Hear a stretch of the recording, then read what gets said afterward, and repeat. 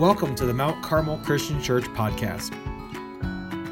In our sermon series Alive, we're taking a look at how we can embrace the daily resurrection life Jesus provides for us.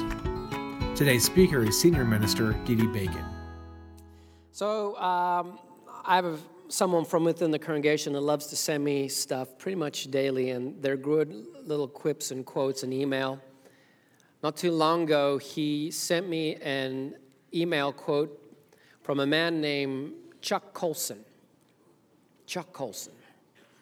Now, a lot of you may be familiar with the name Chuck Colson, primarily from his second life, which was a life dedicated to ministry through Christian Prison Fellowship. But a lot more of us may be more familiar with Chuck Colson in his association as chief counsel with the Nixon administration, chief counsel for President Nixon. In fact, Colson was known as the hatchet man for President Nixon. 1974, Colson pleaded guilty to charges related to the Watergate scandal and then was sentenced to serve 7 months in federal prison. Just around that time, he became a Jesus follower. He gave his life to Christ, and through his prison experience, his life was altered forever. And he came out of prison, began the Christian Prison Fellowship ministry. He began to become a renowned speaker, became someone who gave his life to not serving the president, but now serving Jesus. Colson writes regarding his faith. He shares particularly regarding the event of the resurrection the following words. I'm going to read to you verbatim what he says. He says, "The real cover-up of Watergate, the lie, could only be held together for 2 weeks. And then everybody else jumped ship in order to save themselves. Now, the fact is that all those around the president were facing were really embarrassment and maybe prison. Nobody's life was at stake. But what about those disciples, those guys we read about in the Bible, those 12 apostles? They were 12 powerless men, perhaps peasants, who were facing not just embarrassment or political disgrace, but beatings, stonings, execution. And every single one of them insisted to their dying breaths that they had physically seen Jesus raised bodily from the dead. And don't you think that one of those apostles would have cracked before being beheaded or stoned? That none of them, not one of them, made a deal with the authorities. Jesus is Lord. That's the thrilling message of Easter. And it's a historic fact, one convincingly established by the evidence, and one that you can bet your life upon, he says. Go ahead, researchers, dig up all the old graves you want. You won't change a thing. He's risen. It's the power of the resurrection, power of the resurrected Jesus that altered the course of Chuck Colson's life. He went from hatchet man, President Nixon, to servant to the resurrected King Jesus. And Colson is really not the first lawyer, the first expert in the law, as I say, where I come from. He's not the first expert in the law to have his life changed by the grace of Christ and then spend time in prison. We'll know the story of a man named Saul, an expert in the law, who became Paul, whose life was forever altered through an interaction with the resurrected Jesus. Forever changed. A man of clout, a man of significance, a man who ended up being thrown into prison because of his faith, because of his belief, because of his interaction. Here was a man that had everything: highest academic, religious, and moral accolades. You would say everything was going down the middle of the fairway for his life. Yet it was changed in one interaction with the resurrected Jesus. A man who went from being a persecutor of Christians to being a Christian in prison. Now, Paul gives us insight into this transformation, a little bit of insight into his life in a letter. He writes a thank you letter from prison. He's writing from prison, and he's writing a thank you letter to a congregation, a group of believers that live in a town called Philippi, a Macedonian town, a Greek town.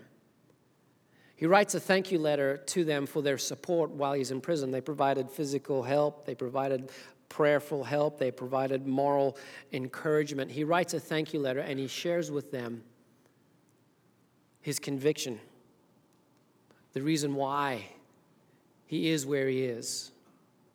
Listen to the words that he shares. He says, "But whatever were gains to me in my life, I now consider loss for the sake of Christ." This is Philippians 3, verse 7. "What is more, I consider everything a loss because of the surpassing worth of knowing Christ Jesus my Lord, for whose sake I have lost all things. I consider them garbage, that I may gain Christ and be found in him, not having a righteousness of my own that comes from the law, but that which is through faith in Christ, the righteousness that comes from God on the basis of faith. I want to know Christ, yes, to know the power of his resurrection and participation in his sufferings, becoming like him in his death, and so somehow attaining to the resurrection from the dead." Paul had an impressive resume. In fact, he lists a lot of that in the earlier part of this chapter. He had an impressive resume. He was a very smart guy. He had degrees probably, from one of the world's most renowned universities of the time. He had connections. He had influence. He was a rising star among his peers. The guy had it all. And not only that, he was a great guy. He was a good guy, morally speaking. He was one of those guys, even though he was kind of a lawyer, and I know lawyers don't have too good a reputation, but he was a lawyer that lived firmly by the religious convictions he preached. He lived by the law that he represented. If anyone would be a guy that we would consider being right with God, we could look to the life of Saul before he became Paul.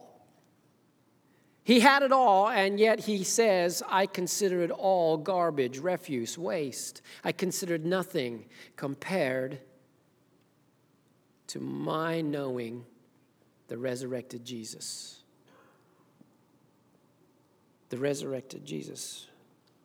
Notice how he says it. He says in this psalm, "I want to know Christ, yes, to know the power of his resurrection." That's present tense, right? He's not talking past, he's not talking future, he's talking present tense. In other words, he's talking about Jesus as if he were right there with him. Present tense. I want to know the power of the resurrection. I want to experience the resurrected Jesus in my life. How? Why? Because Jesus is alive. For Paul, he points to the reality that resurrection power is a matter of not something we'll get in the future primarily, but resurrection life is a matter that we live now. We live now. We follow now.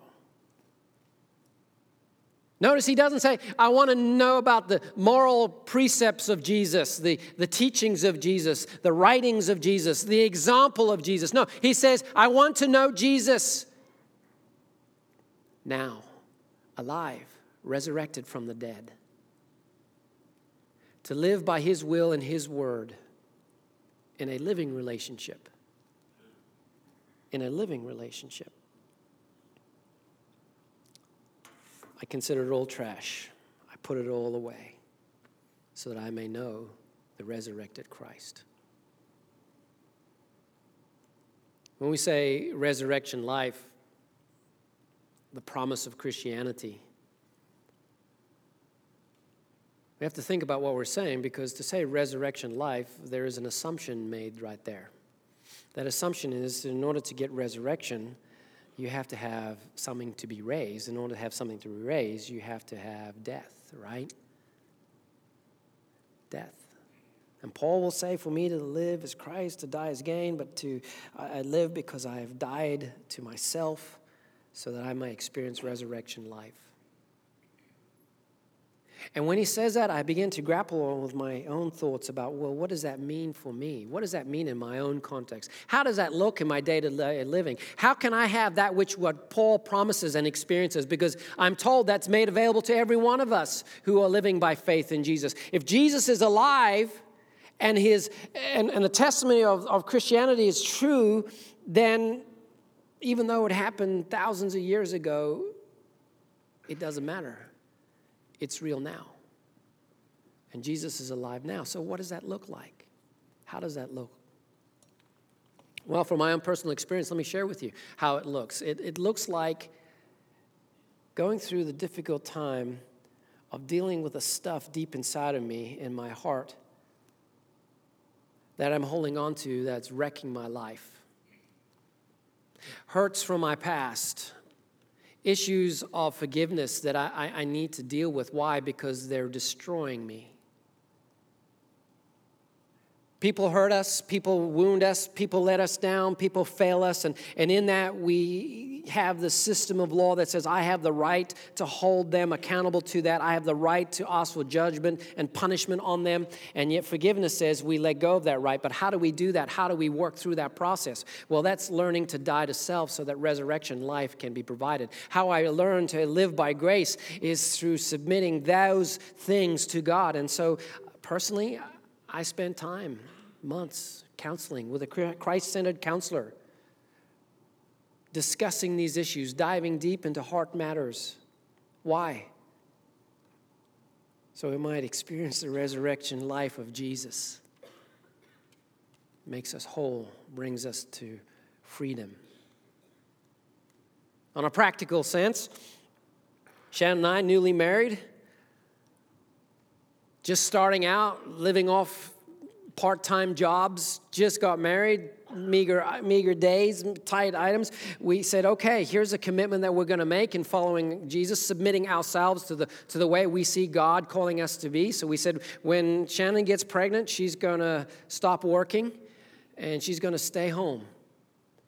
But also, we're going to honor God with our lives right from the beginning. So when we first decided to get married, we said, okay, we're going to submit ourselves to giving 10% as the base of our income to honor God, because we recognize God as the giver of all things. And this is the beginning of learning to honor everything.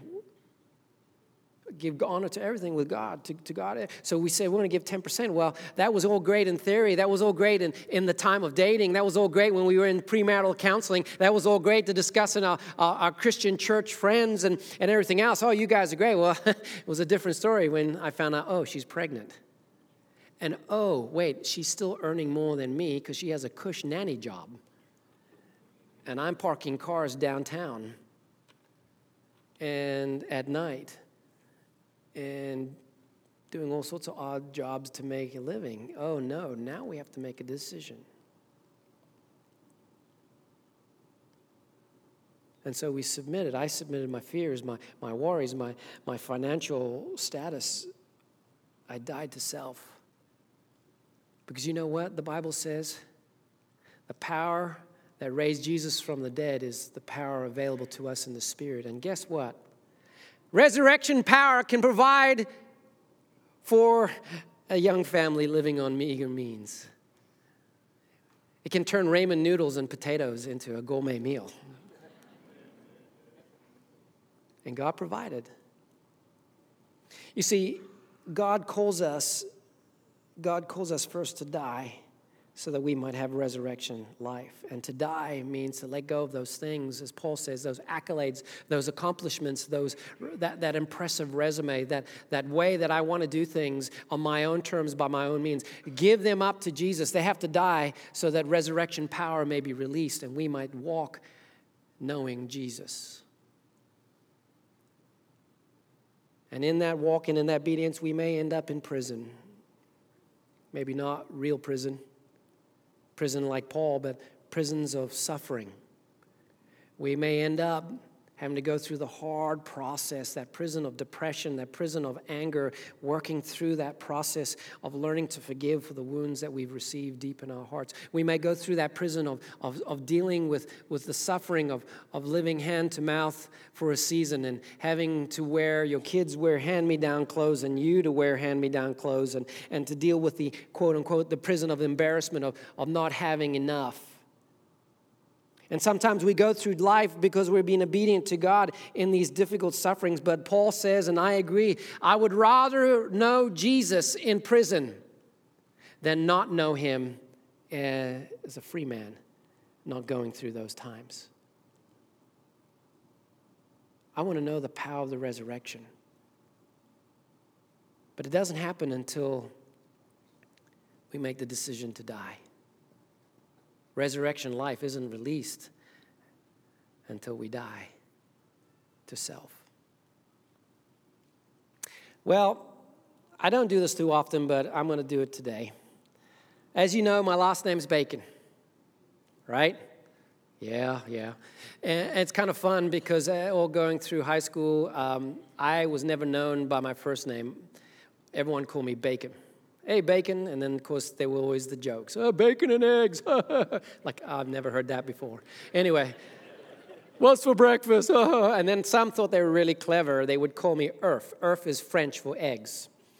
So I'm like, hey, Earth, ha. Yeah, you're an idiot. But anyway, so it's kind of cool because my boys playing baseball teams, and it's funny, they call them Bacon. They were both called Bacon or Bakes. Come on, Bakes, let's go, Bakes. And of course, today, bacon is quite fashionable, right? I mean, we all hear about everything is better with bacon. In fact, I get all sorts of gifts. Let me show you some of the gifts that I've received over the years, including my wife has received these gifts.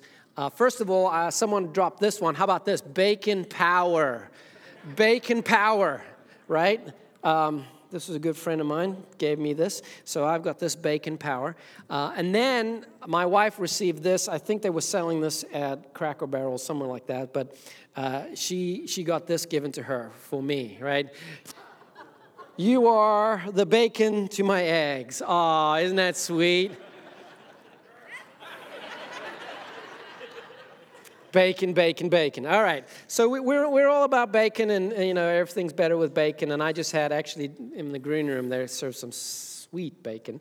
So and my wife's email. I love bacon. That's pretty cool. So we really leverage it. 7 degrees from Kevin Bacon. We're into that. Anyway, so let me tell you a story that relates to bacon. A story that I think captures the essence of the challenge for today.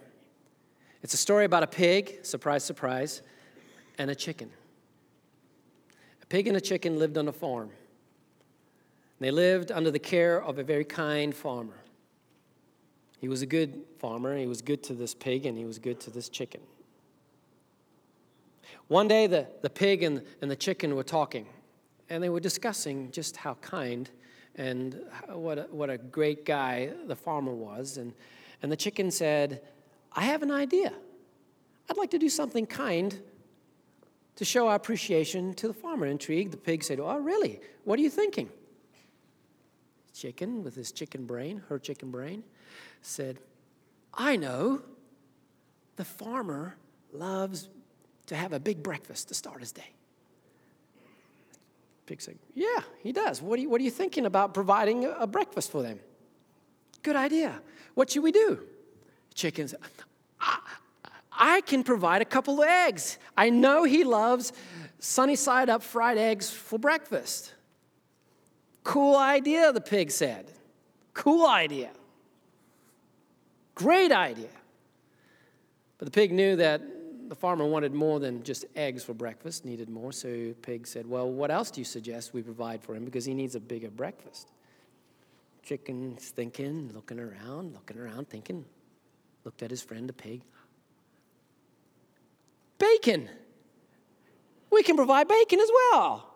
Bacon and eggs. He'll love that for breakfast.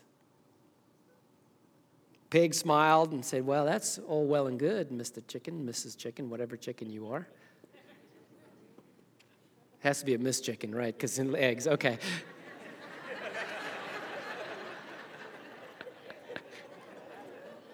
That's all well and good, Miss Chicken. But we need to understand something here.